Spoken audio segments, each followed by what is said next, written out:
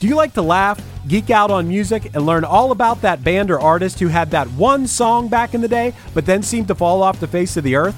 If so, you need to subscribe to One Hit Thunder. Together with an array of interesting and hilarious guests, we do a weekly dive into one-hit wonders like Eiffel 65's Blue, Krayshawn's Gucci Gucci, EMF's Unbelievable, Delamitri's Roll to Me, Los Del Rio's Macarena, Musical Youth's Pass the Dutchie, and even Patrick Swayze's She's Like the Wind. So are you subscribed to One Hit Thunder or what? As Desiree would say, you gotta be. And as K7 would encourage, you gotta come, baby, come and join in on the fun of the One Hit Thunder podcast.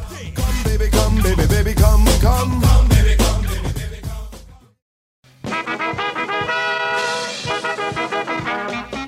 come. We're here to entertain you. We'll sing your song. Hey there. Are you obsessed with things that happened before your time? Well, if you are, join me, the host of Before My Time, Kelsey Laurie, to discuss the wonders of the yesteryears that we weren't around to enjoy ourselves. You can find us on all podcast platforms. Dixieland's a playing, soon you'll be swaying, so come on, sing along.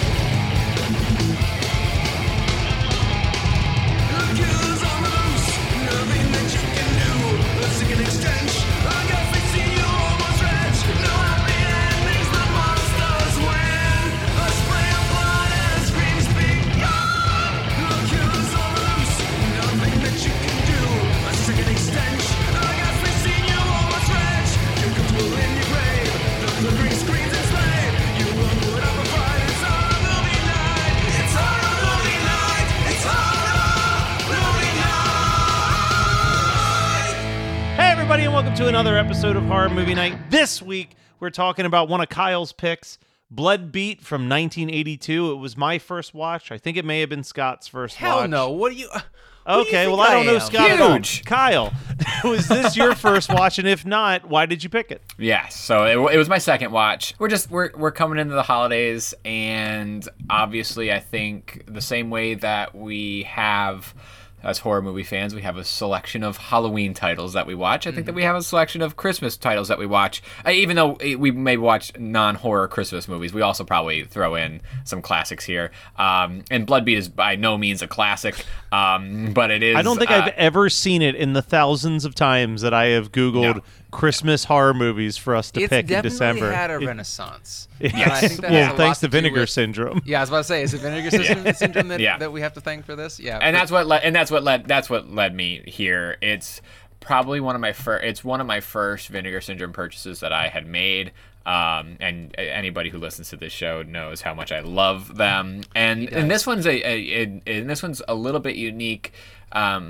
Because, well, it's not that unique, but they, I watched it on the disc, and at the disc they're like, they even front load it saying that all the negatives that they had were pretty rough. So like some of the, there's a lot of mold lines or mold, issues, and the credit sequence they couldn't even salvage really, like the final credits, and but all in all, for a French filmmaker to film a weird Christmas horror movie in Wisconsin, and to have that be quite high, super high, and having that be the only thing that they do, it made for a decent. It wasn't as entertaining the second time for me, but it was still fun, especially knowing that we were watching it for this show.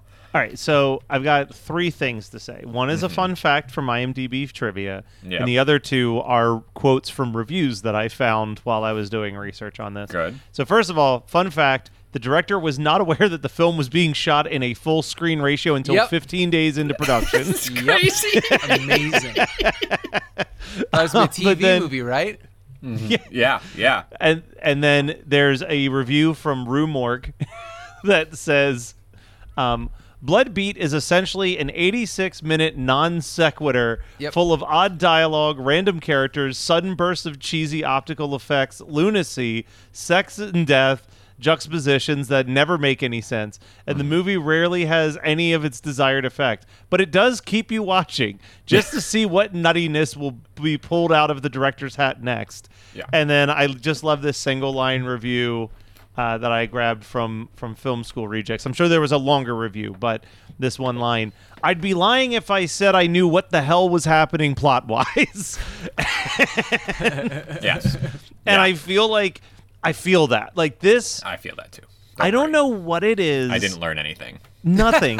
There's this weird vibe with horror movies that take place at Christmas that either it's a killer Santa Claus movie or it is just fucking insane. Yeah, Like there are There's no moments middle where this ground. movie is so confusing and so bizarre and just like nothing makes sense. It's like watching fucking elves, man. Like it's just like, what is happening? There's Nazis now? Like, what is this? Yeah. The samurai doesn't. I was hoping to have a little bit of light shined on it. Oh, besides the glow of the blue glow, I was hoping for some more logical light.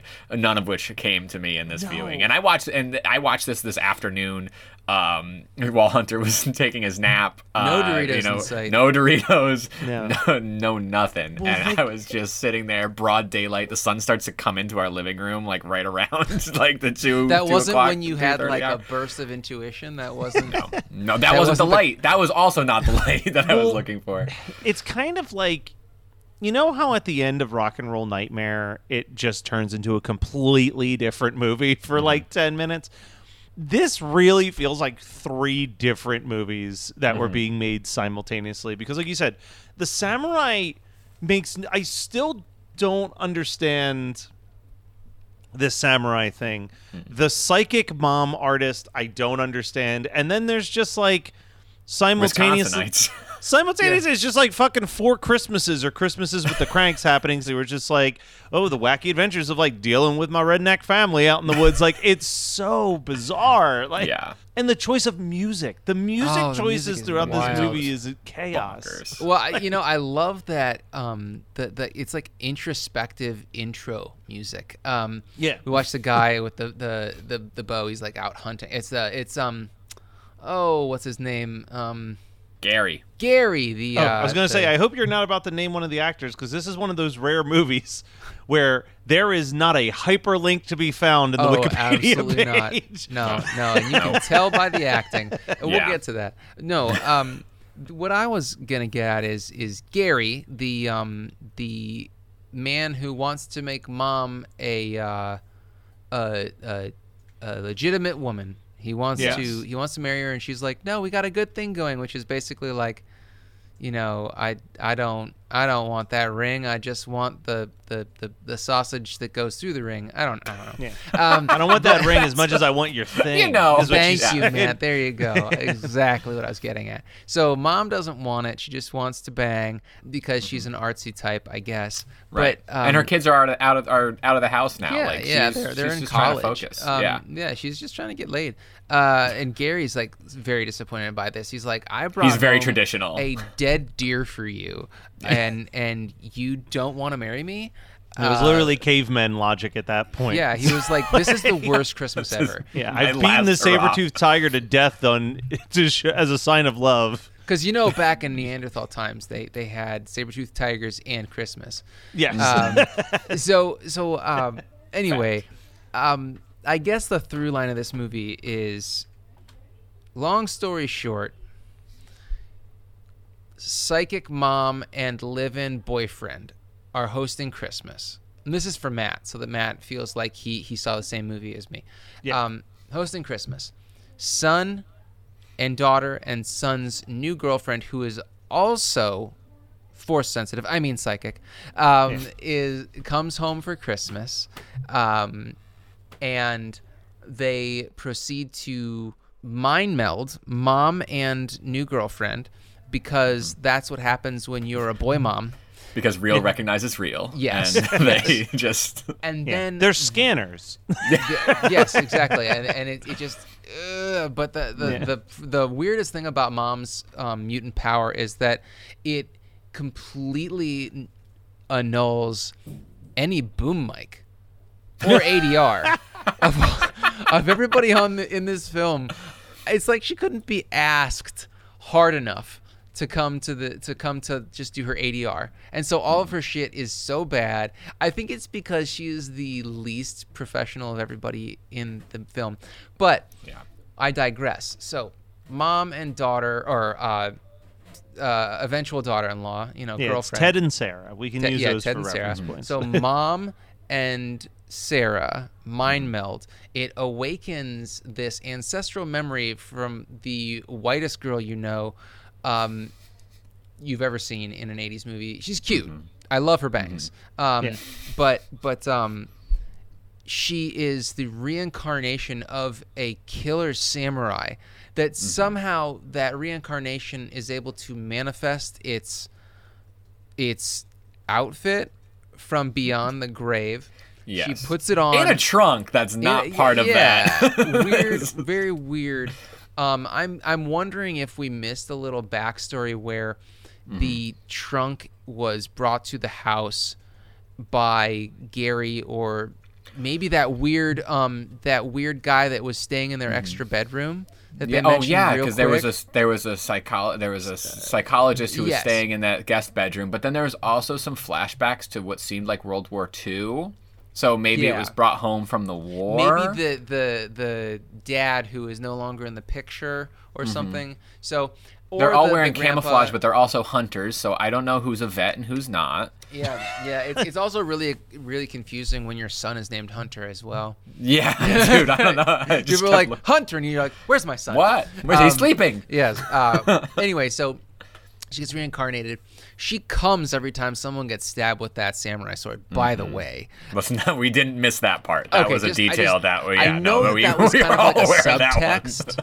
I know that Lair of the White Worm at the beginning of last month was very oblique with the fucking and the dildos and the snakes. This is a little, but this is the samurai sword's a little harder to know for sure. Much harder. I mean, very hard, very sharp. Can we use the word tang? Is it full tang? Anyway, so the brother and sister also have latent psychic powers. They fight off Sarah and the reincarnated samurai soul that is in her body. She dies, and then they just leave all the dead bodies in the house for someone to find on New Year's Day. Yeah, it's a fucking massacre, dog. There are like 6 dead bodies in that house. It's really and maybe this is fresh in my head because this house, but around the space. I went and saw Clue the movie, the stage show, and they really kind of follow through with the plan that Tim Curry proposes at one point in the movie. He was just like, we're just going to take the bodies, stack them in the basement, and leave like none of this ever happened. Yes. In 1980, when this was filmed, there were no forensics like, I don't know, fingerprints. Yeah. So, well, dude, the other thing is that is there any semen on the scene of the crime? Yeah. They didn't find any semen. But these they sure footprints found a lot look like samurai shoes. How strange! And they just stop. I've heard rumors partake of a series of giant turtles that know karate, and I believe that what we're experiencing is the Foot Clan. Yeah. So we might want to get on the line with that. Someone called New York City. Apparently nobody fucking cares if anybody dies either. So that one guy who gets shot, right, in the hunting accident where Sarah flips the fuck out. He's not just shot, he also gets like eviscerated, and it doesn't make any sense because I'm guessing that you're supposed to imply that that's the spirit of the samurai's first kill. But I don't get it. It didn't read to me, man. I didn't get any of that. I'm trying But the to fucking find cop just goes, here. "Oh, Merry Christmas, everybody! So we'll take your dead friend away." He's like, "You don't know this guy?" And everybody's like, "Never seen him before in my life." He's like, "Are you sure?" They're like, "I'm sure." And then they go, "Fine, we'll just take him to the morgue. We'll give him a pauper's burial." Merry Christmas to him too. Merry Christmas, everybody. I don't know if they just don't linger on the dead bodies or the kills that long, but it felt like every time I looked down to type a note, because this is the first episode where I have given up the analog pen and paper. I finally moved to the digital age of note taking. Welcome to 2022. But it felt like every single time I looked down, I'd look up and some character was gone and dead, and I would have to consult Wiki and be like, did I really miss that? Like, the only one that I really caught was the neighbor's wife getting killed in the kitchen. Yeah. What was she making? Was she making Metamucil?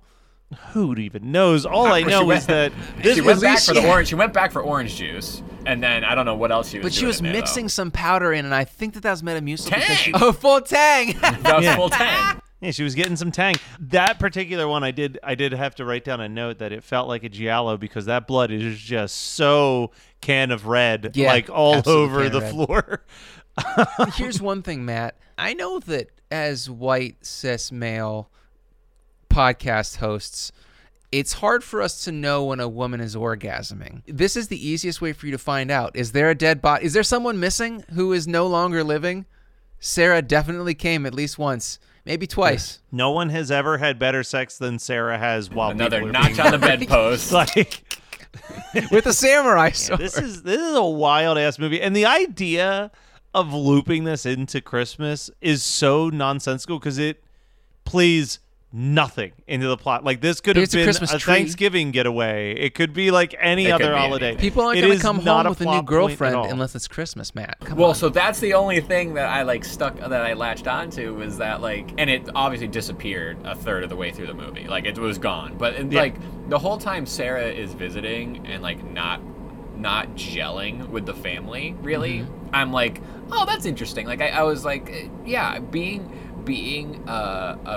a significant other brought home for a holiday has its own sets of anxieties, right? And I'm like, oh, interesting. And then it fucking doesn't. It's not that it doesn't do anything with it. It just decides to go to the psychic mom connection route, I'm like left without, Sarah fucking destroys their family Christmas. Destroys their Christmas. This is the thing, though, and maybe this is obviously coming from a guy who has been single for 16 years, but like, I feel like Christmas is the worst holiday to introduce someone to your family. Like, Thanksgiving, Easter, like some of these like or even better, like Memorial Day or 4th of July that are like meaningless holidays. Like, hey, I want you to meet my family on a holiday where Matt, you're... Did you just say that 4th of July and Memorial Day are worthless holidays? Are you trying to say that this country isn't important to you and that you should respect those holidays? They're great excuses to get some barbecue and go swimming. Anyway, so the people of Wisconsin, who the fuck is swimming on Memorial Day? My point is, like, if you have a new girlfriend or boyfriend, if you have a new significant other, if you are dating somebody and you're trying to figure out the day that you want to introduce them to the family, maybe the day where they're expected to give and receive gifts from people that they've never met before, not the best first day. The mom already knew. Sarah had a passive-aggressive gift under the tree that was She should have gotten a samurai sword as the passive-aggressive gift. That would have at least made we would have connected and that awakened something in her. Like, and she'd be like, what the fuck is this? And the mom's like, this is from my dead husband. I don't know. Like, just make her really uncomfortable. Give her a reason to fucking kill everybody. There's a moment where Ted, right? Ted's Sarah. Yeah. Yes. So Ted's comforting Sarah after the person got shot, where I was just looking at Ted and I was like, when does Ted start regretting this whole decision of bringing Sarah? And I normally I am totally usually on the woman's side, but I clearly know where this movie was going to go. So the whole time I was just like, Ted's really regretting this whole bring Sarah to his fucking from the jump. There's so many pieces of supposedly I've never really watched that much Red Letter Media. I know that they're very popular. But apparently one of the guys from Red Letter Media, when they did an eventual episode, had said that he was planning to remake the movie. He later came out and said that he was joking, but that he genuinely thinks that there is something in this plot that, if handled better, could actually be a good movie. That's just in the worst hands. Can we not have it be a samurai, because that really doesn't fit? That's the samurai is the biggest strike. The samurai I literally feel like the samurai aspect of this movie is similar to the way the robot monster looks, where it's like, well, we had a gorilla costume available, so we just threw the... Yeah. Like, it was like, I don't know, we had a gorilla... You know, it's like the Robert Rodriguez quote about, like, indie filmmaking, where he's like, I knew I had access to a guitar case, a turtle, and a bus, so they were going to go in my movie. And that was, like, him making El Mariachi. Like, it was like... It's something like that, but you like when you throw in a million other things, being like, oh, it's Christmas, and then when you have a Christmas horror, I'm fine with it being a Christmas horror. I totally feel like there is some. I feel like there's something there, and I would love to see it done right, because especially by the time like this sort of final battle happens, this final psychic battle, I'm like. You know, Joe Begas does a little bit of this. He did Almost Human, and he did another one, Sequence Break. Almost Human. Is that a Christmas movie? I've seen it. It takes place in winter. I actually don't know if it's Christmas. I don't remember if it's Christmas. I liked that one. But he did Sequence Break. I think Graham Skipper was in Sequence Break, and he might not. I don't think there's he one or did two Sequence other Break. movies. I think that Graham Skipper This is the guy who did Bliss, right? This is the guy who did Bliss, and his first two movies, it was Almost Human, and then another one that had like very Scanners-esque. Almost Human was an alien movie, though, right? Yes, Almost Human was an alien movie, and it was done for like $50,000 in Rhode Island.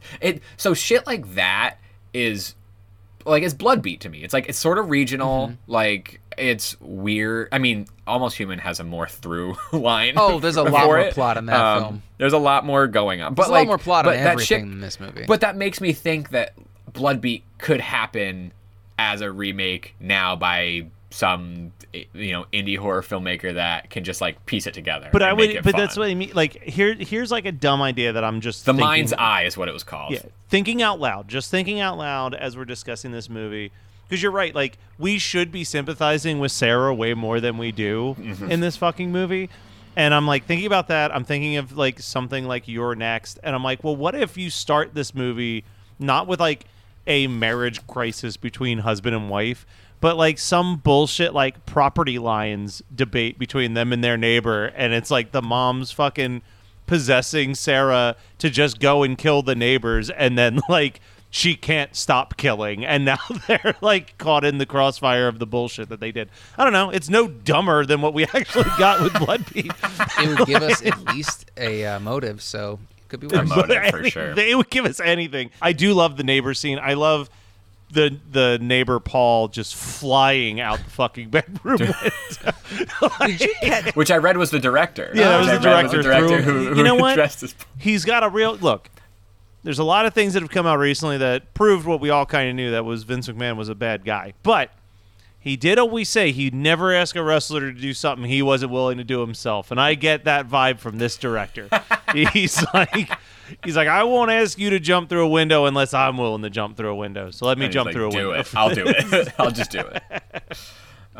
This was fun to watch with subtitles because whenever there was a sound effect, it said mysterious boinging. Yes. Did you see there are tons of people on Shudder that are like, I watched it with subtitles specifically for the mysterious boinging. Lots of mysterious boinging, which I appreciated.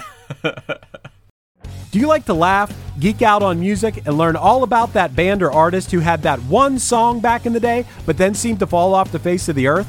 If so, you need to subscribe to One Hit Thunder. Together with an array of interesting and hilarious guests, we do a weekly dive into one-hit wonders like Eiffel 65's Blue, Krayshawn's Gucci Gucci, EMF's Unbelievable, Delamitri's Roll to Me, Los Del Rio's Macarena, Musical Youth's Pass to Dutchie, and even Patrick Swayze's She's Like the Wind. So are you subscribed to One Hit Thunder or what? As Desiree would say, you gotta be. And as K7 would encourage, you gotta come, baby, come and join in on the fun of the One Hit Thunder podcast. Come, baby, come, baby, baby, come, come. Come, baby, come, baby, baby,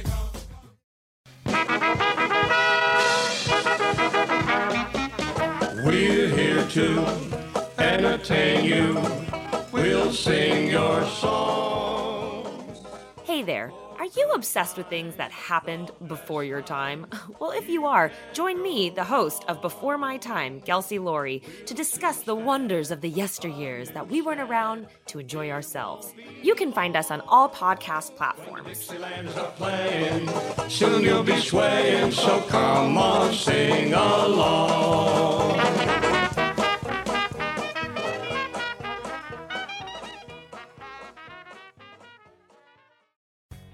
Hey, do you have an idea for a podcast but don't know where to start? Or do you have an already existing podcast that you want to take to the next level? Well, check out WeKnowPodcasting.com. From concept development to theme music to editing to logos, WeKnowPodcasting.com is a one-stop shop for all things pod. Don't hesitate to hit us up. We're very nice. Kyle, do you regret your decision? No. This was fun. I did feel a little bad. I feel like I haven't been entirely considerate with my choices. You? Not that I need. Well, as soon as the deer came up, I was like, god damn it. Yeah, I'm glad that we Dude, just I know decided you to don't. skip right past so that many conversationally. Carcasses. I But the know, funnier I thing know, about but I that can- is you know. I think it's funnier that people freak out about animal carcasses, but then they're like, put that piece of meat on the grill and make it medium rare. You know, like. Right. Listen, Scott, I am very proud. Well, I'm not very proud. Let me be an ostrich. You know what I mean? Like, I don't see what's happening, so I don't have to worry about it. That's the thing, though, is that I have tried to pull your fucking head out of the sand. My wife has tried to pull your head out of the sand, and you're just like, repress it. So I've stopped. We've been friends for a decade, the entirety of my veganism, and you know, I find it amusing. I'm not upset by it. I think that. I mean, that was definitely a real carcass. I'm assuming that they ate it. Oh, there's no. Yeah, I they don't said think they this got it movie from had a a farm. budget for a fake one. I think that they had such a low budget that they actually murdered people in this movie. That's why you can't find any more information. Yeah. about it. Yeah, It's that's not why that they there's couldn't no go on. hyperlinks. Exactly. Just hyperlinks to the obituaries. More so about more so than the carcass. I just feel, even though we got to talk about it and it was fun, I feel like there are better movies or more enjoyable movies that we could What, for watch Christmas? together as a family, but not for Christmas. This was great. This is I'm glad. Christmas. No. It's Christmas. Mandatory It's fun. It's Christmas, damn it.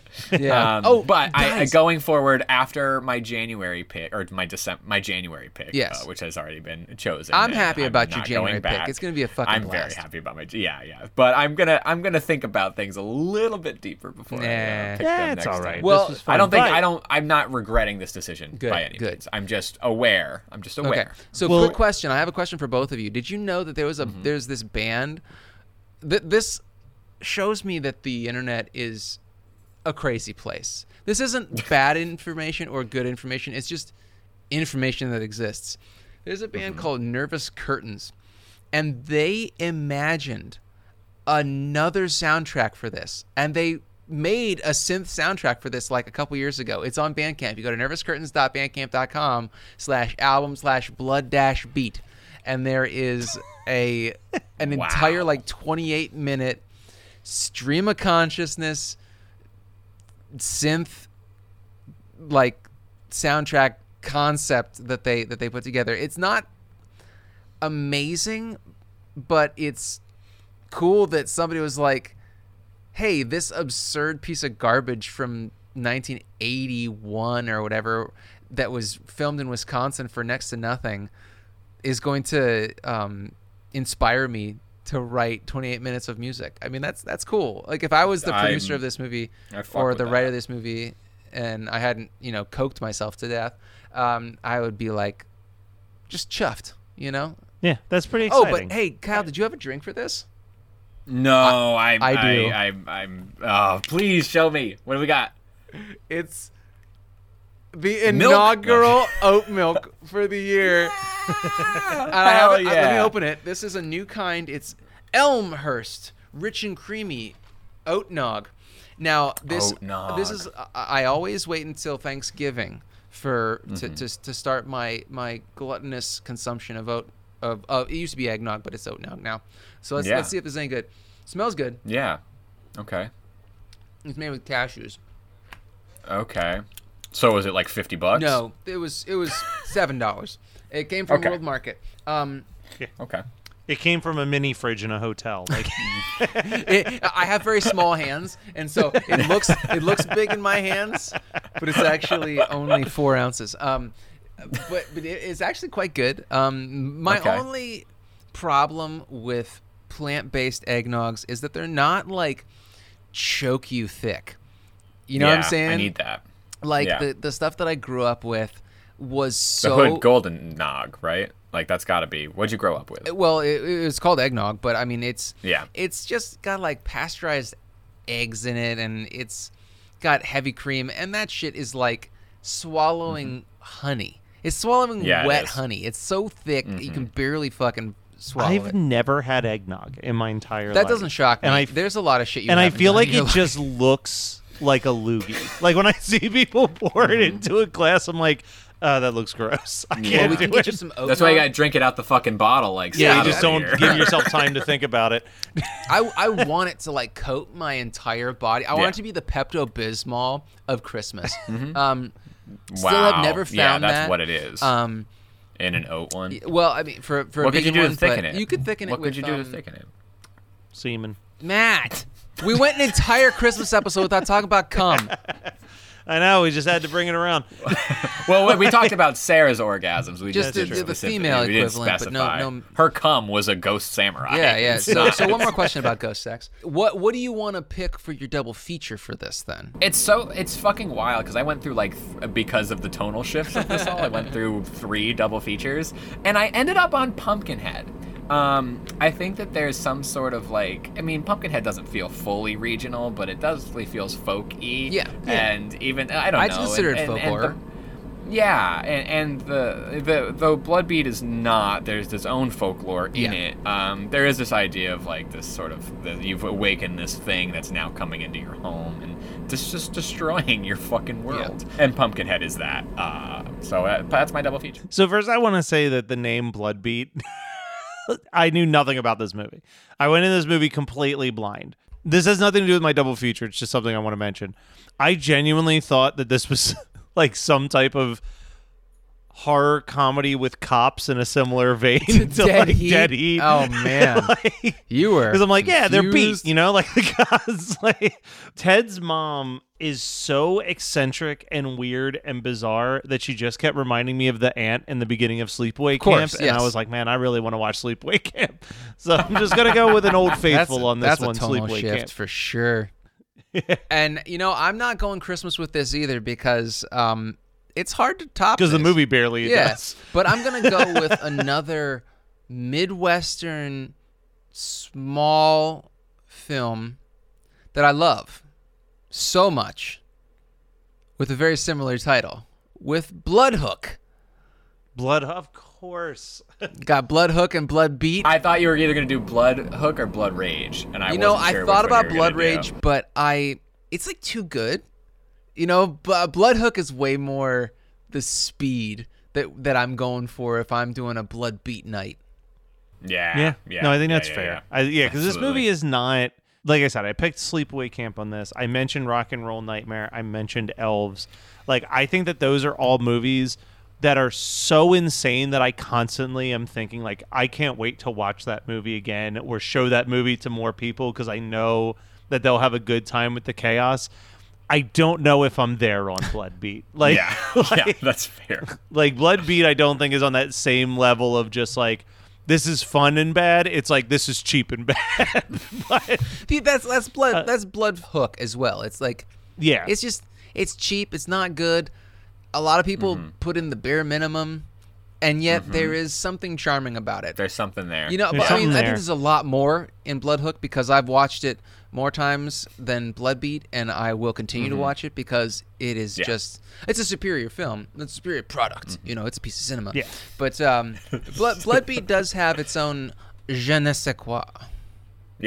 Yeah, I agree. I think it's just only in a third of the movie and not the full movie somehow. So, all right, well, Kyle, have you been watching, reading, listening to, or anything else that you want to promote on here? Listen, I have 40 minutes left in Halloween Ends, and this is not how I wanted to watch a movie at all. I did not want to watch it in installments, but literally it's the only way I've been able to get fucking anything done. However, I did somehow manage to watch all of Halloween 4 after we had our Halloween. That's my boy. I don't have excuses anymore. It was the first time I watched Halloween 4. Really? I've never fucking Did you seen it enjoy before. the watch? It's fun. Yeah, Carly looks to me and goes, "This is a perfect movie." Yeah, Carly. and it's not because it's good. It's not because it's not good by any means. But there's this certain aspect, and I think it's of part 4's, which we put my coworker Jocelyn on blast the other week because she said Wrong Turn 4 was her favorite. But I think that there's something to be said, because we've had this conversation about sequels being their own thing and sometimes being better than the first. I don't think part 4s are ever really better than the first, but they have this way of reigniting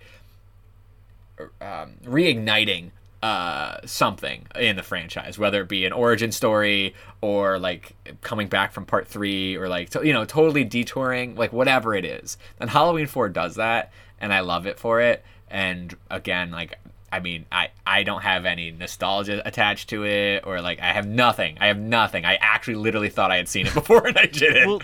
So I have nothing about it.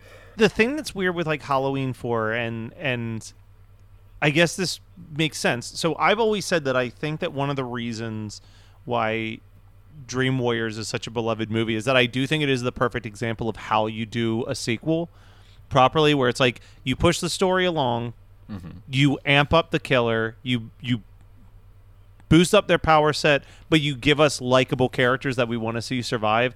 And I feel like that is like every single beat of Halloween 4. Like, Michael Myers is a little bit more brutal than he was in the first movie. He's a little bit more powerful than he was in the first movie. It follows kind of right where part 1, 2 ends, and you give us likable characters like Daniel Harris. Like it checks all of the boxes for like, this is how you make a good sequel to a beloved film or beloved franchise.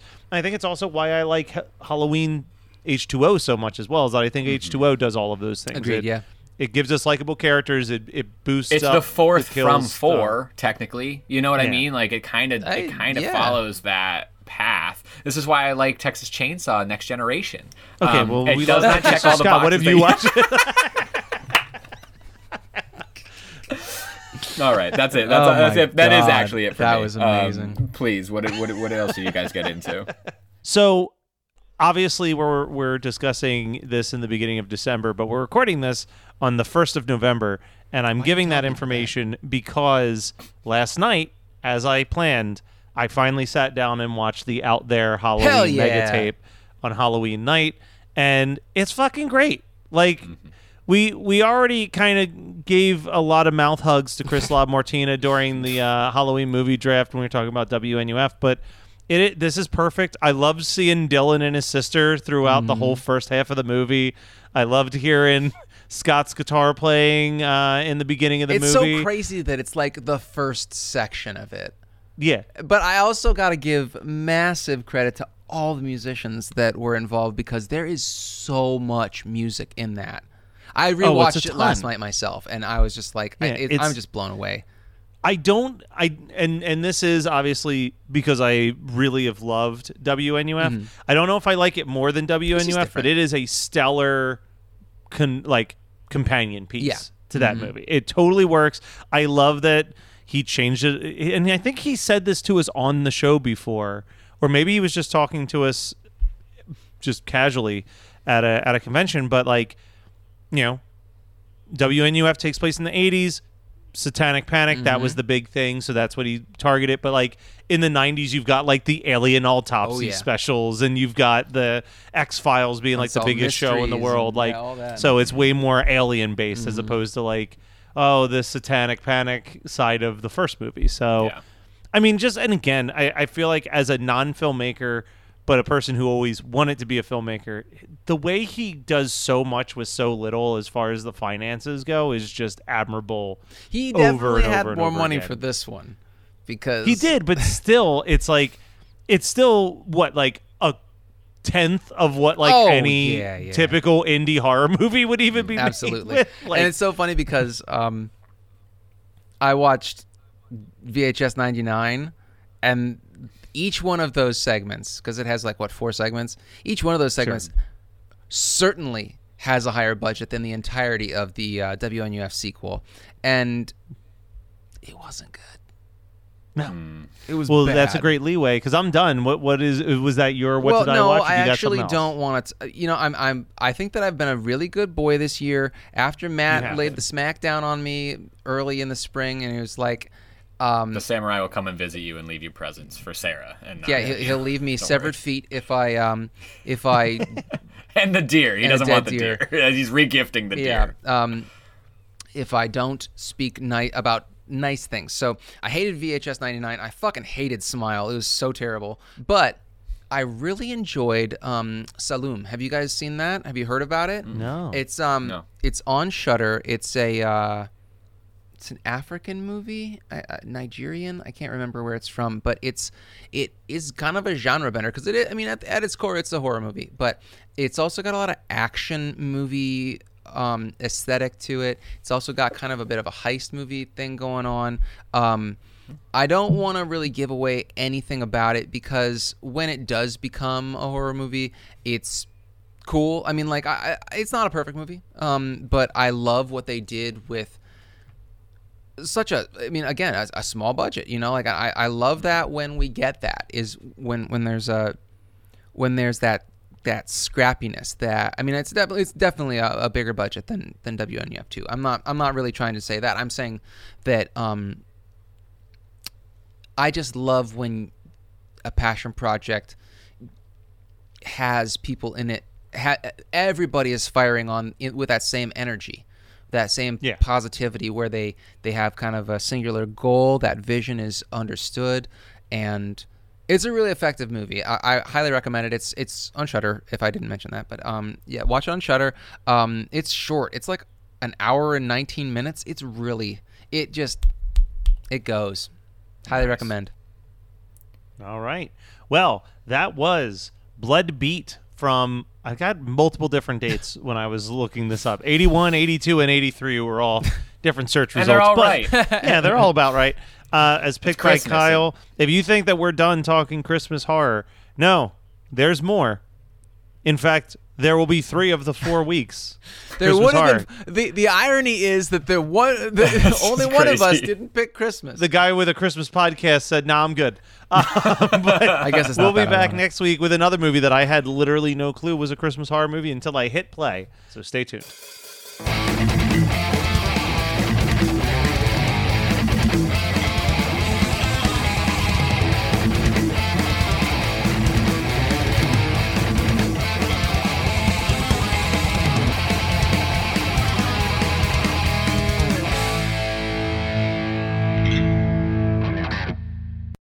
Do you like to laugh, geek out on music, and learn all about that band or artist who had that one song back in the day, but then seemed to fall off the face of the earth? If so, you need to subscribe to One Hit Thunder. Together with an array of interesting and hilarious guests, we do a weekly dive into one-hit wonders like Eiffel 65's Blue, Krayshawn's Gucci Gucci, EMF's Unbelievable, Delamitri's Roll to Me, Los Del Rio's Macarena, Musical Youth's Pass to Dutchie, and even Patrick Swayze's She's Like the Wind. So are you subscribed to One Hit Thunder or what? As Desiree would say, you gotta be. And as K7 would encourage, you gotta come baby come and join in on the fun of the One Hit Thunder podcast. Come baby, come baby, baby, come, come. Come baby, come baby, baby,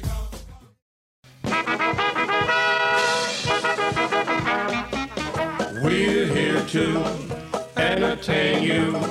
We'll sing your songs. Hey there. Are you obsessed with things that happened before your time? Well, if you are, join me, the host of Before My Time, Kelsey Laurie, to discuss the wonders of the yesteryears that we weren't around to enjoy ourselves. You can find us on all podcast platforms. Dixieland's a playing, soon you'll be swaying, so come on, sing along.